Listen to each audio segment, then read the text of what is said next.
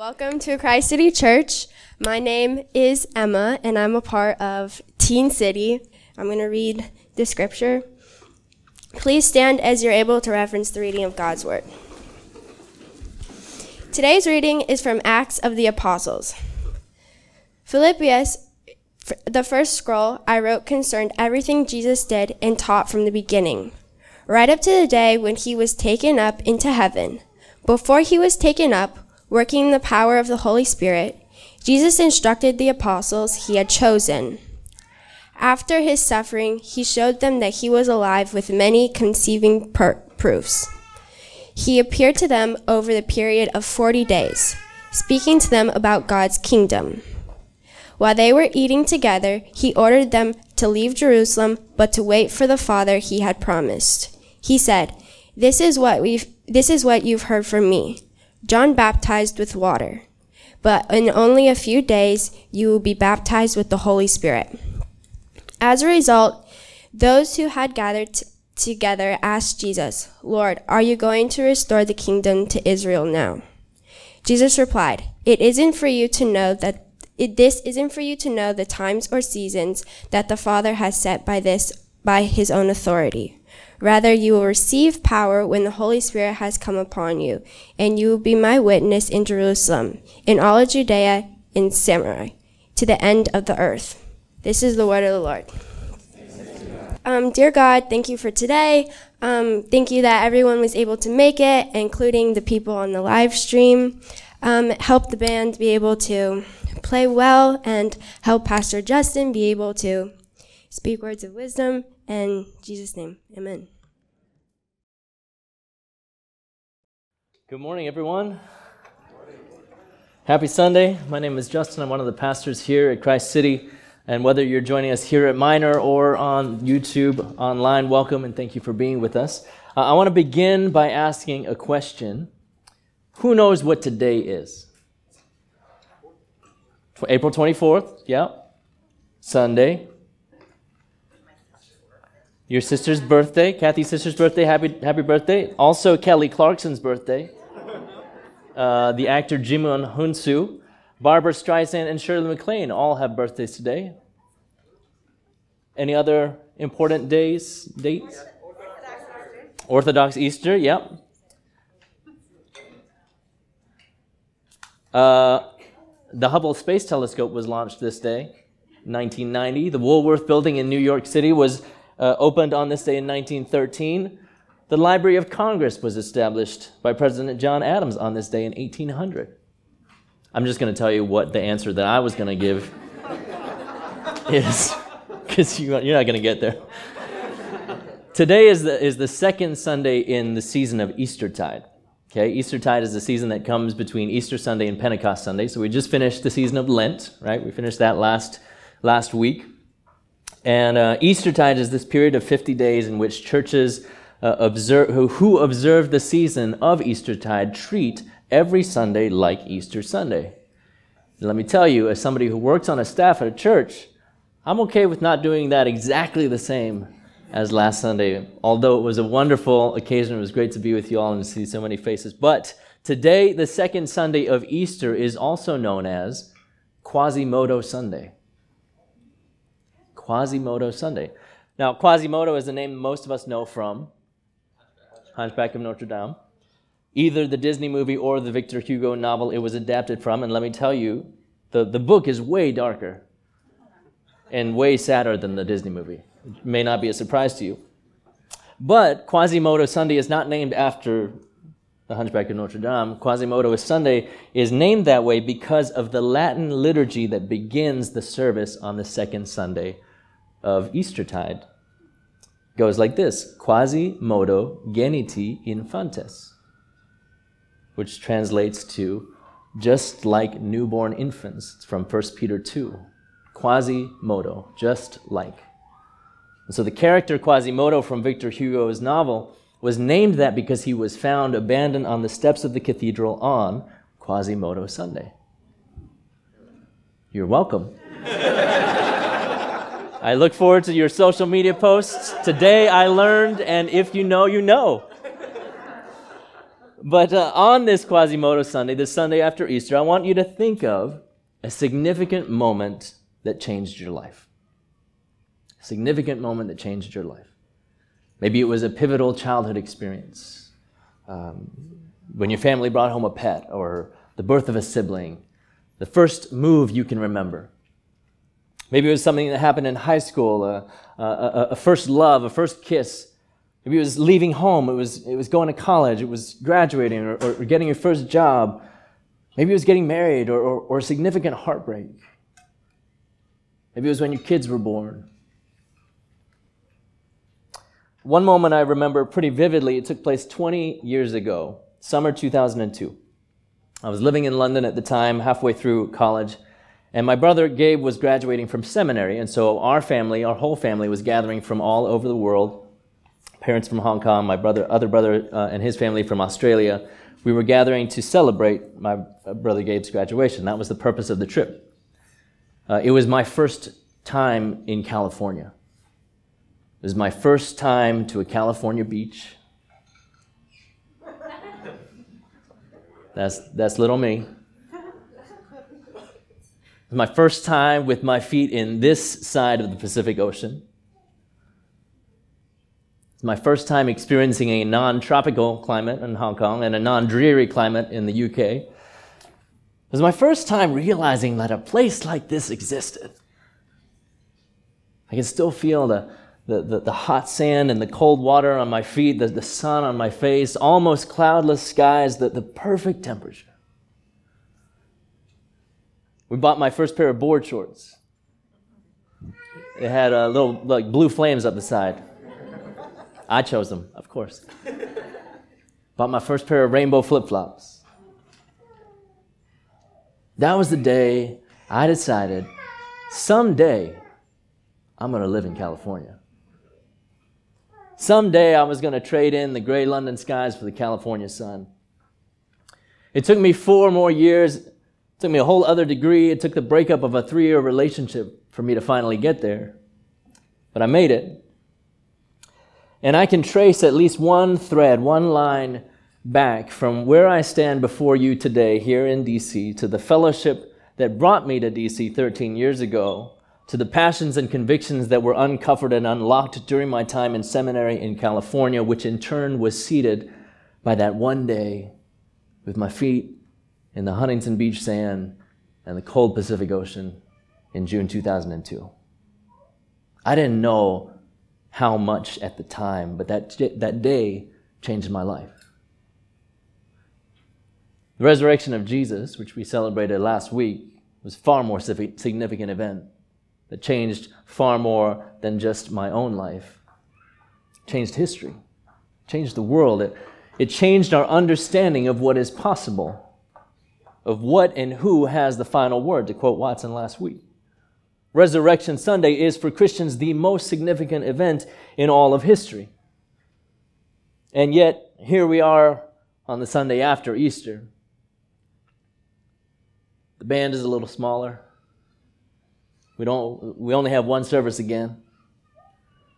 Emotions are a little bit lower. We don't have any butterflies hanging from the ceiling. What now? It's a microcosm of the bigger question, what comes after the resurrection of Jesus?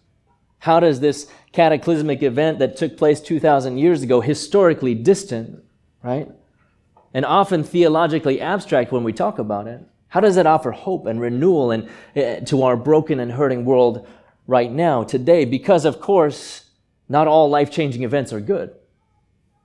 We could bring those to mind as well. We can just look at the news. We could just look at our own lives and name them. Wars and shootings and lies and the exploitation of people and of our planet, death, depression, and addiction. What difference does Easter Sunday make in what can often seem like a Good Friday or Silent Saturday world? What difference does Easter Sunday make? That's what we'll be exploring throughout the season of Eastertide. Today and then over the 5 weeks in May, what it means to live the resurrection. Or to use Wendell Berry's phrase, to practice resurrection. as individuals and as a community of faith.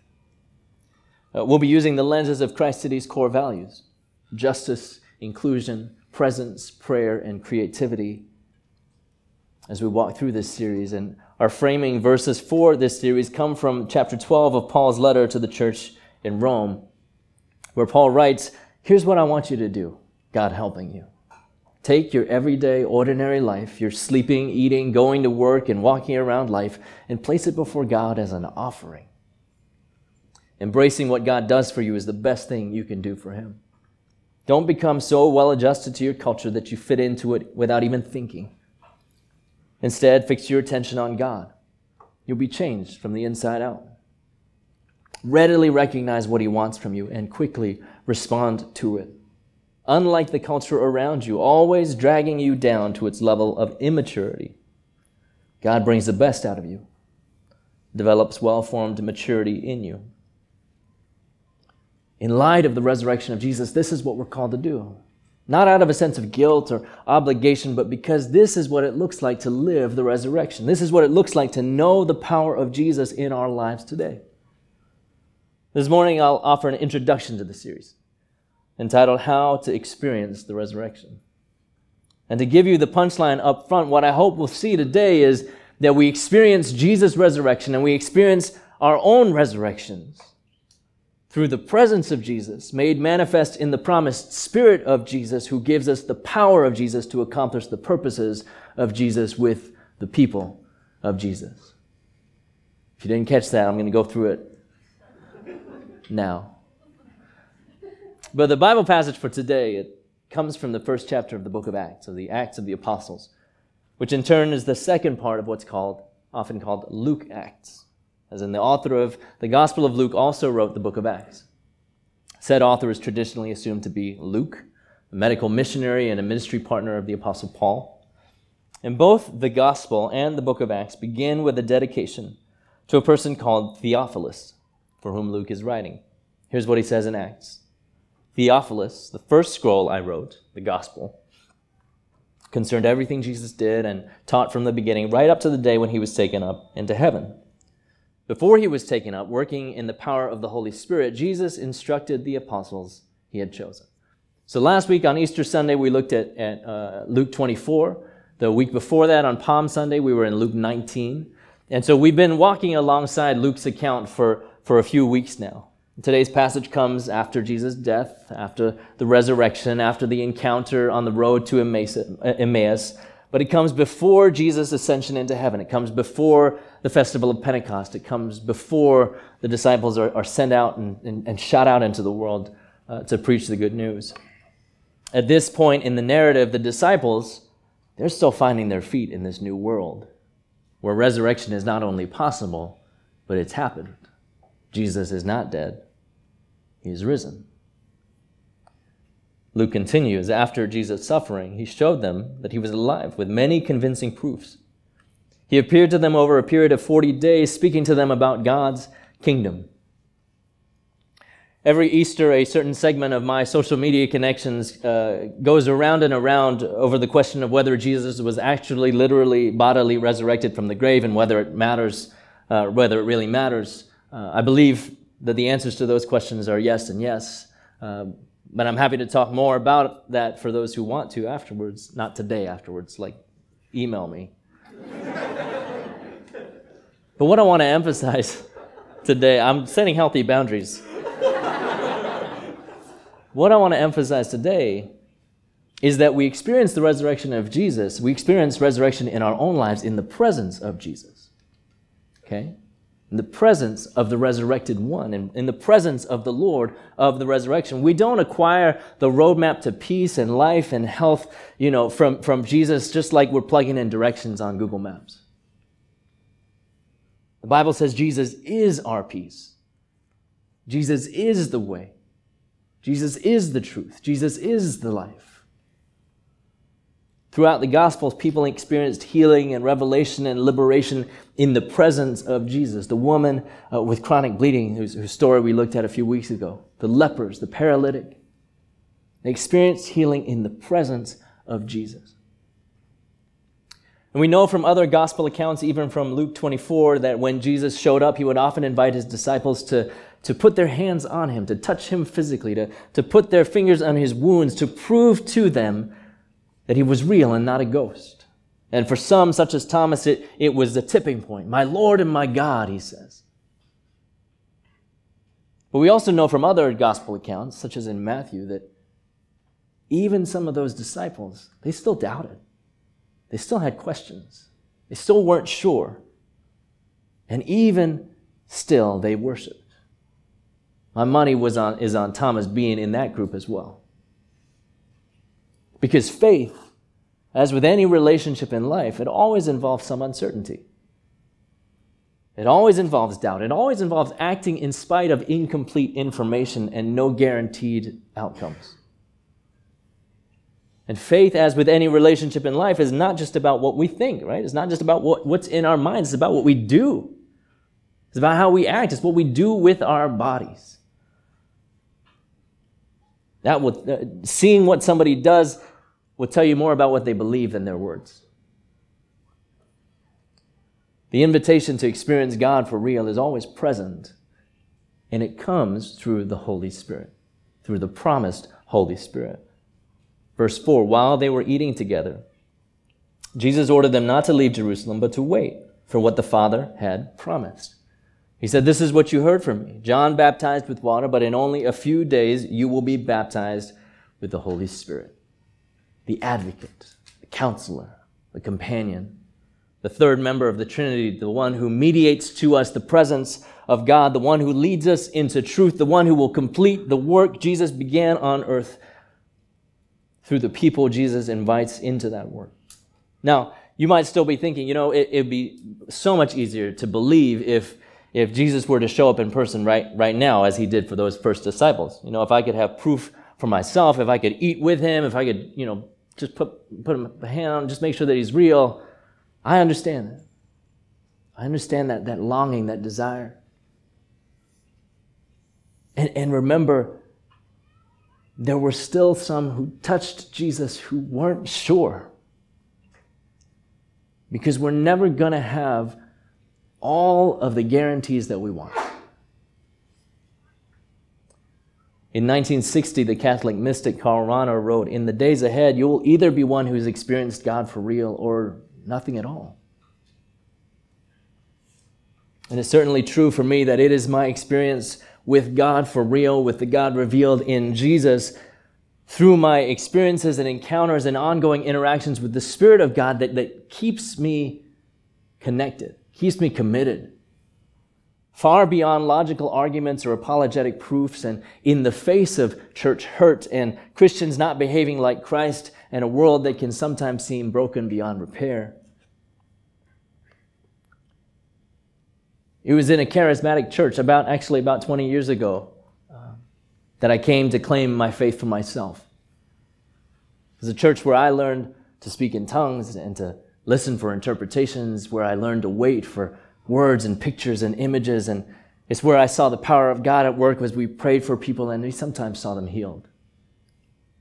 That is certainly a way that the Spirit moves. We see it named in Scripture, described in Scripture, and remains a powerful witness to God's power today. However much or little you may encounter it in your life, let me encourage us all to, as Paul writes, eagerly desire spiritual gifts.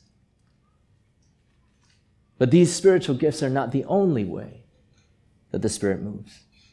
A chapter later, in Acts 2:44 and 45, it says that all the believers were united and they shared everything.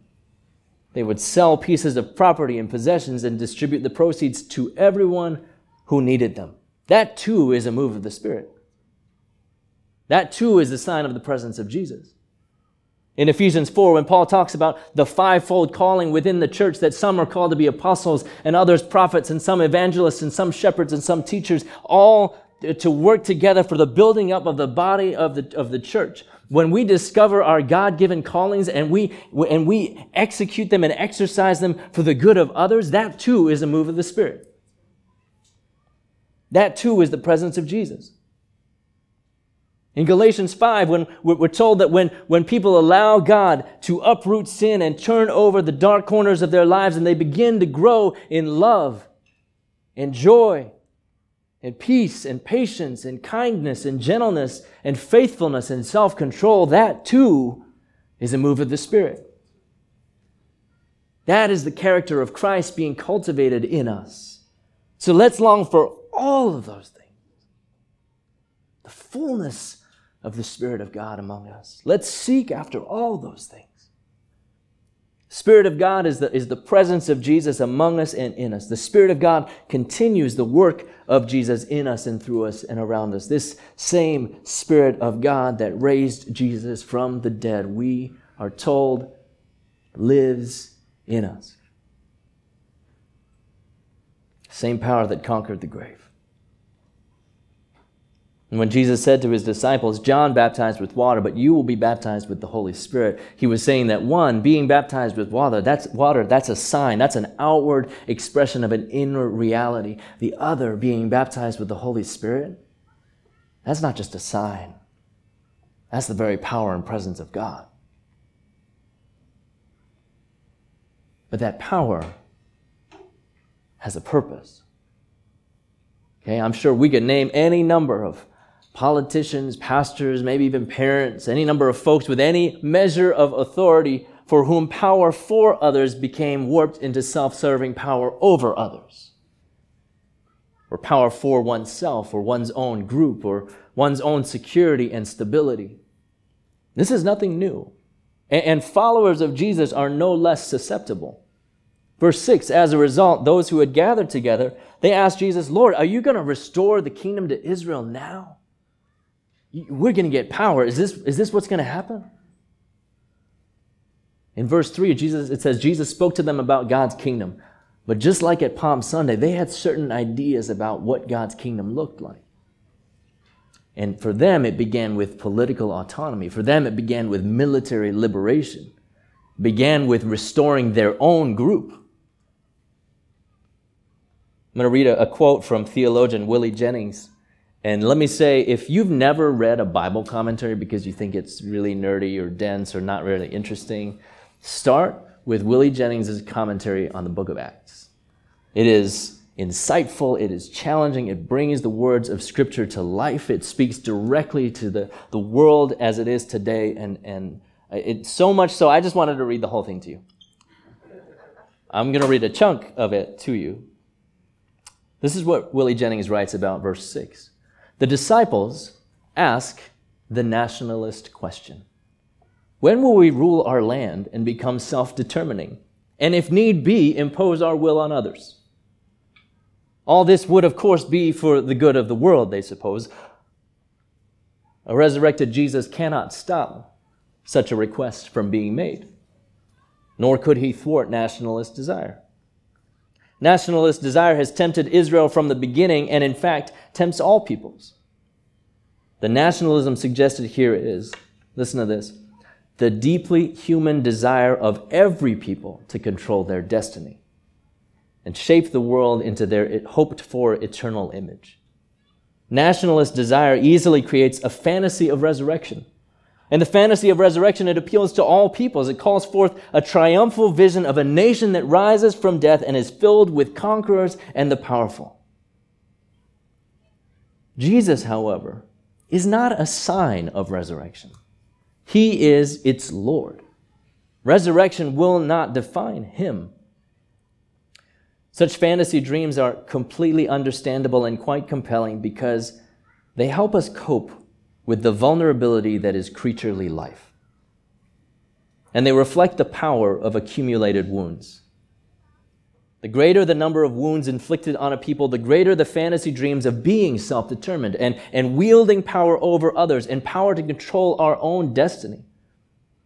It drives the creation of walled communities, border patrols, and checkpoints, and turns violence and segregation into the proper exercise of the state's right to life. Go read the rest of the commentary.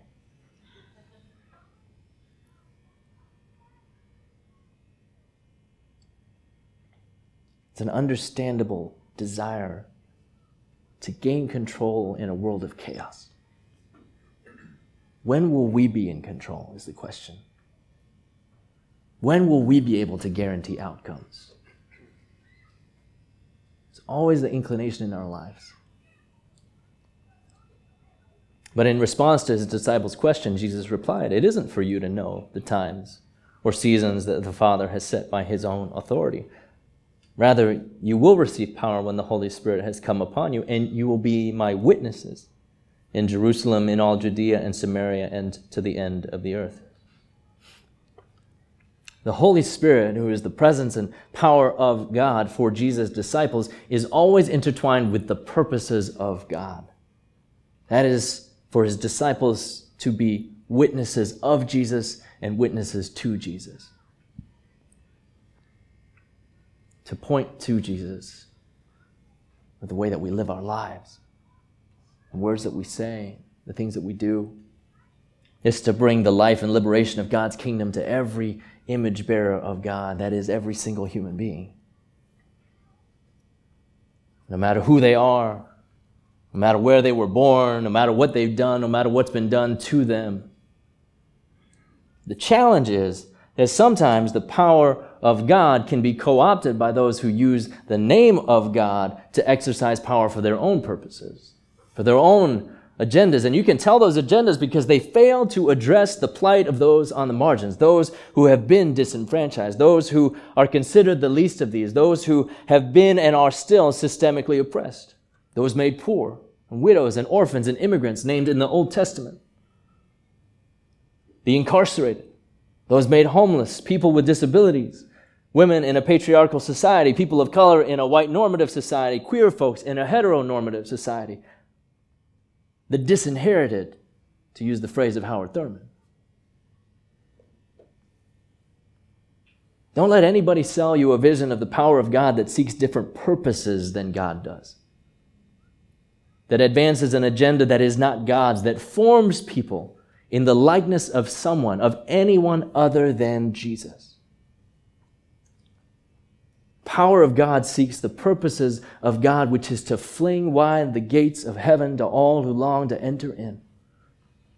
To see the liberation of the kingdom of God break into our world and break into our lives in ever-increasing measure. To see justice roll down like waters and righteousness like an ever-flowing stream. The promised Holy Spirit gives us the power to live as Jesus would if he were in our place. To pursue the purposes of God, to see the kingdom of God on earth as in heaven. To bring life to the dead and dying places in our world and in our lives. Let me just say two more things. First, we are not called to do it on our own. We experience the resurrection of Jesus. We experience resurrection in our own lives as we pursue the purposes of God with the people of God. In community. Jesus says, you all will receive power when the Holy Spirit comes upon you all. And you all will be my witnesses. It's the plural you. Don't let America's gospel of individualism fool you into thinking on the one hand that you are on your own, or on the other hand that your decisions do not affect others. When we accept Jesus, we become part of his body. We become part of his family. When we are baptized into the community of Christ. We're included in the commission of Christ. When we take communion, when we worship together, when we participate in discipleship through relationships and small groups and prayer and service, we are joining the rest of the church throughout history and around the world in seeking to be and do as Jesus did. We are not called to practice resurrection on our own, and indeed we cannot truly practice resurrection on our own. As the German theologian Dietrich Bonhoeffer put it, let the one who cannot be alone beware of community. And let the one who is not in community beware of being alone.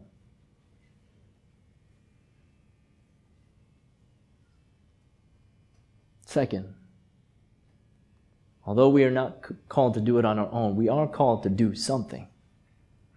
We are called to act. We are called to respond. After Jesus gives the commission to his disciples, he disappears from their sight, and they're all looking up at heaven, and two angels appear, and they say, "What you looking at? Why are you looking up? What are you waiting for? You've been given your commission. You've been given your instructions. You've been told what to do. You've been called to be witnesses, not spectators. You've been called to be ambassadors, not bystanders. Living the resurrection is not just to admire what Jesus has already done, but it's to continue and participate in the ongoing liberating and renewing work of God's Spirit. Just as Moses commissioned Joshua to continue the work, just as Elijah commissioned Elisha to carry on the work, so also does Jesus commission his disciples and us in that line of succession to carry on the work, to partake in resurrection ourselves and to invite others to as well. Quasimodo Jesus. Just like Jesus. In the words of Brandon Rensher, a friend of our church who spoke here a couple years ago, he says, "The question I grapple with every Easter now is whether I am living Jesus' resurrection life daily in building a new world." That's the invitation, friends. May the power of the resurrection, the love of God the Father, the grace of the Lord Jesus Christ, and the fellowship of the Holy Spirit be and become as real and beautiful and tangible for you today and every day as hot sand and cold ocean water on your feet, sunlight on your face. May it transform everything in you and around you, and by the grace of God, may others know the same transformation through you. Let's pray.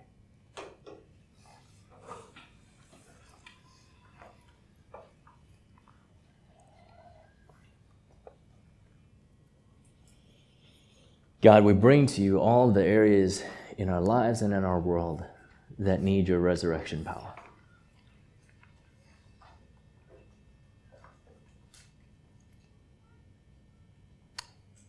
Places where we don't feel like we have the power or not enough power.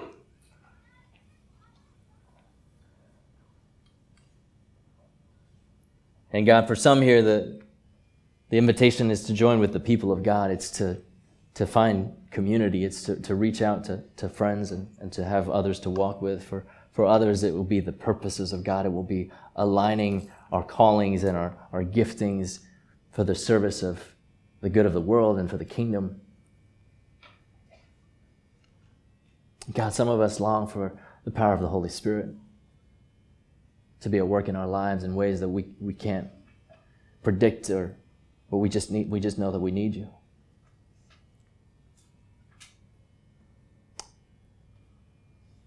Some of us are banking on your promises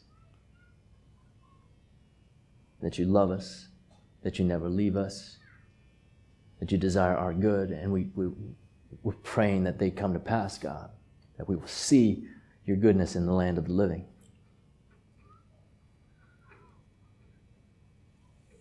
And others here, God, we just want to know your presence. We're still wrestling with uncertainty or with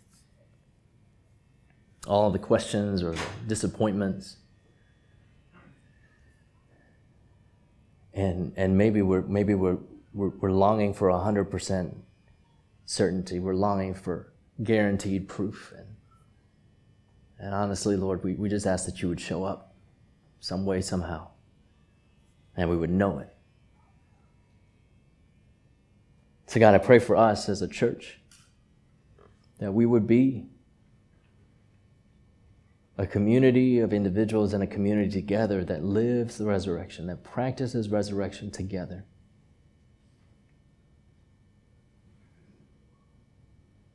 That we might be filled with your Holy Spirit renewed by your Holy Spirit, empowered by your Holy Spirit to do whatever it is that you call us to. We pray these things in Jesus' name. Amen.